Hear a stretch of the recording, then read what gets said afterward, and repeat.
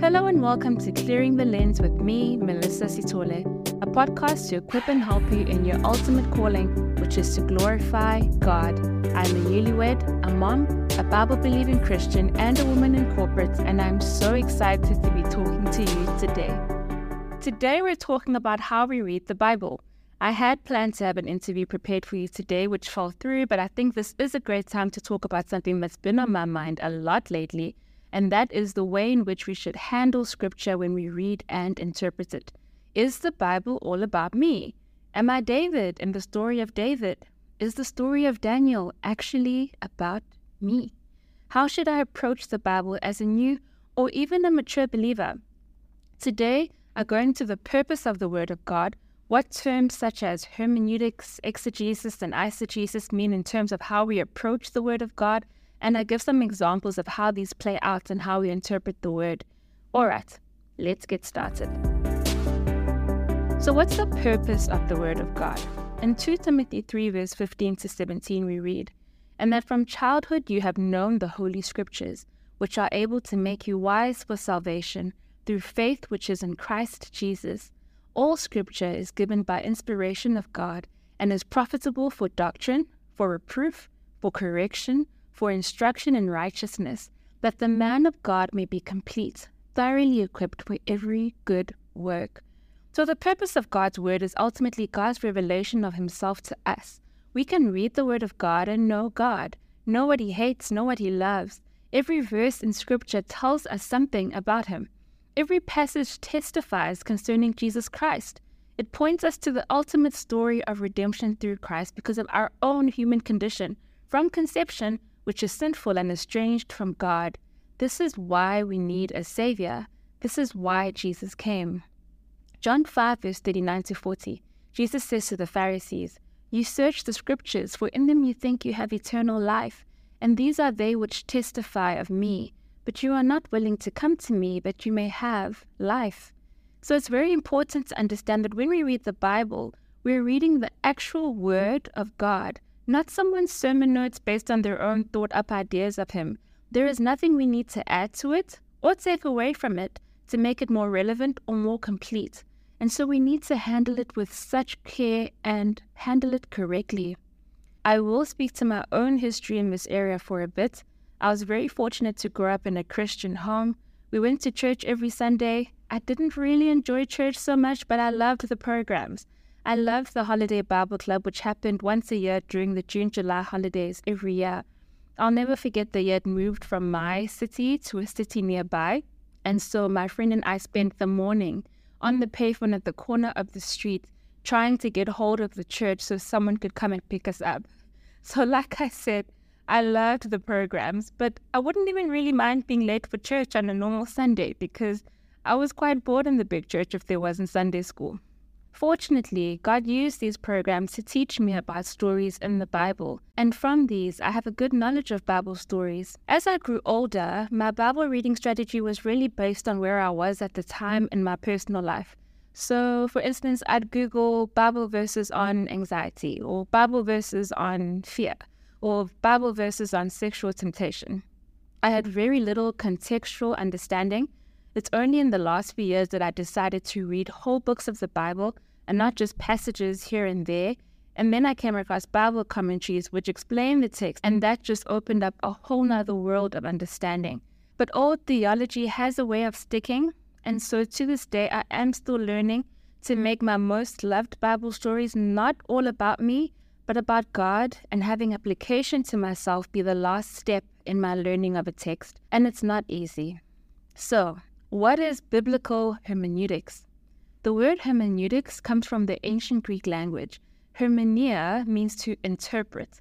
So hermeneutic thinkers believe that understanding is the act of integrating particular things such as words, signs, and events into a meaningful whole.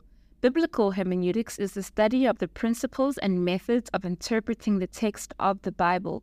In the history of biblical interpretation, there are 4 major types of hermeneutics which have emerged, and I won't go into all of them in detail. I'll just touch on what each of them mean here and there. There's the literal, there's the moral, there's the allegorical, where the characters and events represent moral, religious, or political qualities or ideas. and there's the anagogical. The text reveals a higher spiritual meaning behind the literal meaning of a text. Only the first, the literal, is widely accepted today amongst evangelical churches. And the literal type says that we understand the Bible in its normal or plain meaning, unless the passage is obviously intended to be symbolic or figures of speech are employed. So we read the text, we read it, and we seek to understand the actual text we have just read. And I just want to linger or pause on this point. It says normal or plain meaning. When we look at our culture nowadays, our culture is constantly seeking excitement. We're constantly seeking entertainment. In fact, I was listening to a podcast not so long ago where the speaker spoke about how there was such an increased need in our church culture for pastors to sound clever or to be entertaining, and how this often is at the expense of sound theology. And so the literal type saying that we understand the Bible in its normal or plain meaning can sometimes be very countercultural. Okay. The principles of hermeneutics are the following. We define the terms or grammar or literal meaning. So when we're first trying to understand the Bible, firstly, we need to know the meaning of the words that the actual authors used. We should also understand if we're reading a historical story, or is it poetry or a parable, because each of these would have their own rules of interpretation. We need to follow the rules of grammar and recognize the nuances of Hebrew and Greek. Then we need to know that the context or historical context matters. What is the story around the story in the Bible? We need to seek to understand the culture, the background, and the situation that made the writer write that particular story. And we can do this by reading preceding chapters or the entire chapter and draw from our knowledge from other parts of the Bible. A third principle of biblical hermeneutics is that Scripture is always the best interpreter of Scripture. For this reason, we always compare Scripture with Scripture when trying to determine the meaning of a passage. I want to say this again. A third principle is that Scripture is always the best interpreter of Scripture, not culture, not my bias, not my ideas, Scripture. And so our approach of the Bible is very much like we would approach the studying of a subject as opposed to how we would approach a buffet or a menu. When we learn trigonometry and maths, for example, we allowed other maths principles to inform our approach of the subject at hand. We sought to solve what the formula was saying using the information which was provided to us in the scenario. When we ignored something, it led to an incomplete or incorrect answer. Likewise, we should approach the Bible with the same diligence. Now that we've discussed the principles used in interpreting biblical text, let's go into the interpretation of specific biblical texts. So what are the different types of approaches we see today in reading text from the Bible? Well, we can approach Scripture with two intentions or two approaches. We can derive meaning out of Scripture, or we can import meaning into Scripture. Deriving meaning out of a text is called exegesis, which literally means to lead out of. And this is where we carefully and objectively analyze a text to understand its meaning. Importing meaning into a text, either before or after carefully studying it, is called eisegesis. Exegesis and eisegesis are antonyms, and there are two conflicting approaches in Bible study. So one means that the interpreter or the reader is led to his conclusions by following the text. The other is led to his conclusions through the very subjective, very non-analytical approach reading. And this is when we take our own ideas and experiences and insert them into the Word of God, making it mean whatever we need it to mean in that moment. I really don't think this is something we do intentionally or with evil intent, but it is a natural result of how we're often taught the Word of God. Very rarely do we hear preaching that is centered around a text, which explains its context, which explains the text's meaning based on what the author actually said, and then lastly goes into application or relevance to me today. We generally hear preaching that's centered around a message or application the pastor wants us to walk away with that day, and the scriptures we read are for that message and are usually single verses or a few verses from various places in the Bible. What this can do for the new believer or the believer who is never taught they need to do their own deep dive is that it trains them to approach the Bible like I did for most of my life, as described before. When we analyze scripture exegetically, we let the text itself reveal what the writer is revealing to the reader. By doing this, we don't read anything into scripture that wasn't there before, and we study the meaning of the passage that was intended for a specific audience. Eisegesis takes all our biases and plonks them right in there. And so we end up with people using the Bible to justify slavery and racism. How, Sway? Does scripture interpret scripture in that way? No. But exegesis is hard work. Some good examples of exegesis versus eisegesis, which I found online and which really came from me and my own theology, are Philippians 4 verse 13, for instance. I can do all things through Christ who strengthens me. As relevantmagazine.com pointed out, we may try to read into the text that God will give us the strength to win that tennis match we have on Tuesday or close a business deal. This and other verses are often quoted using this misinterpretation.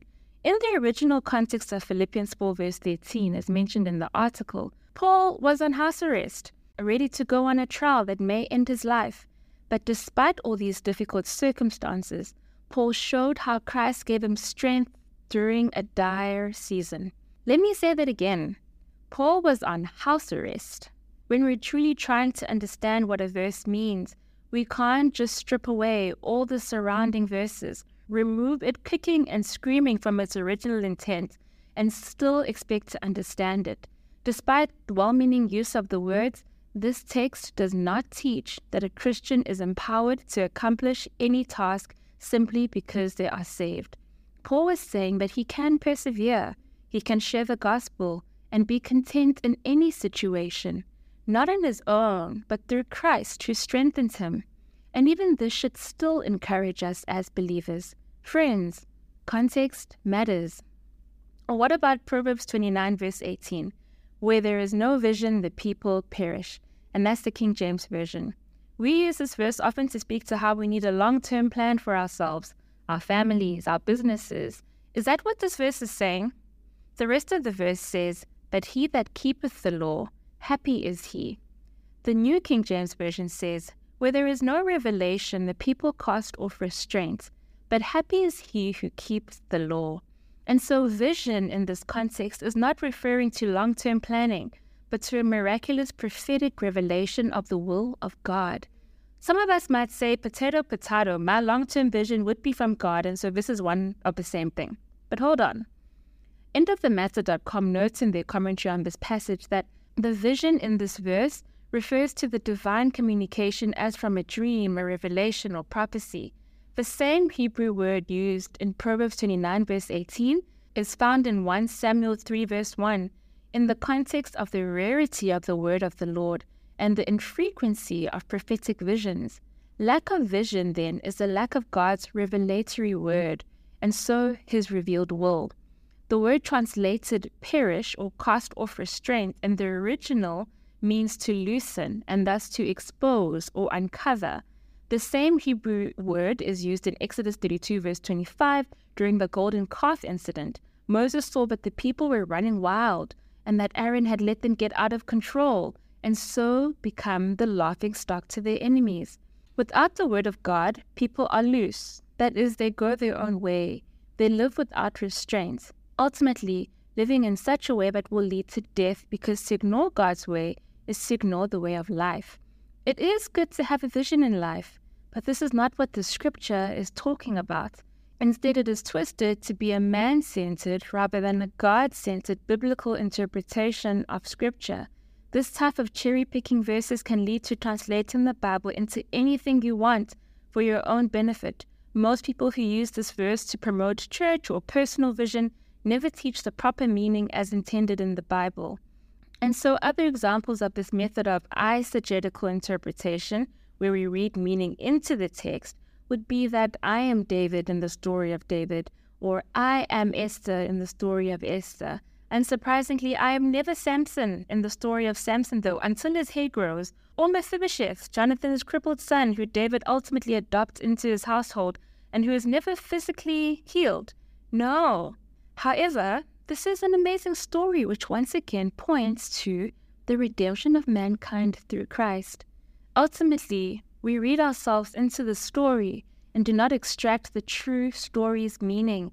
And so we learn to cherry-pick parts of Scripture which we feel speak to us in our present situation, which appeal to our bias, and never truly learn the actual meaning of the actual text.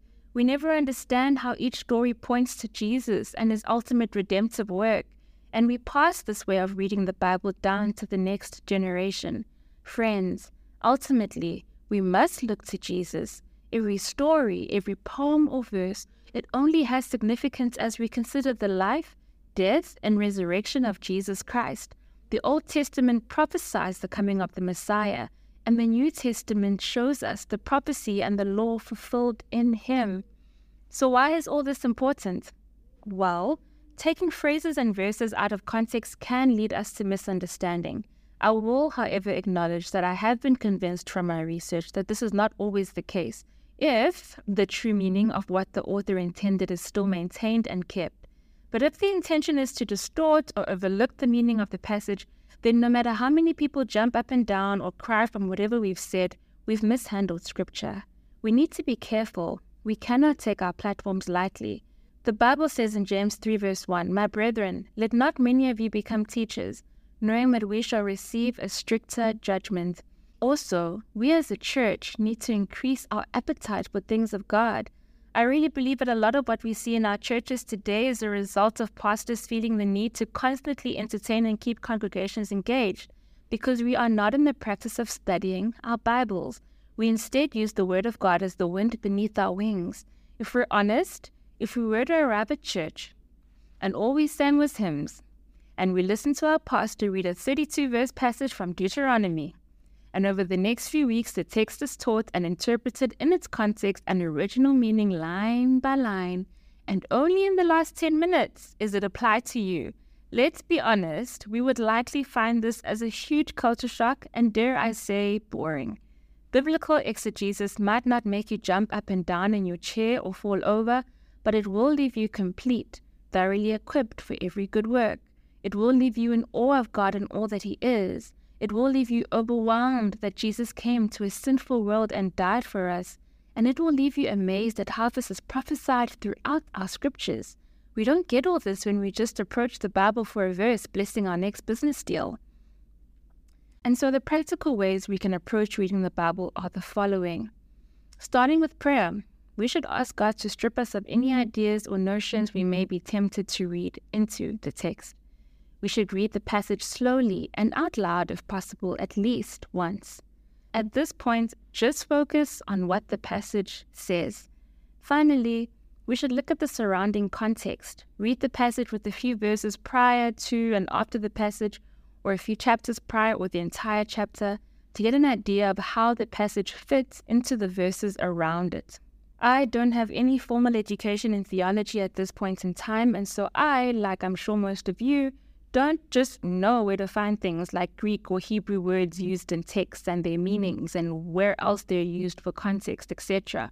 But as I said before, Bible commentaries have been so helpful to me in understanding the Word of God. I personally use the Enduring Word Commentary and sometimes the Blue Letter Bible one. I am still trying to find more, but recently I also came across a website of Charles Spurgeon commentaries, which I intend to go through. Charles Spurgeon is a name you'll come across often in commentaries. He was a well-known preacher of the Word and author from the 1800s.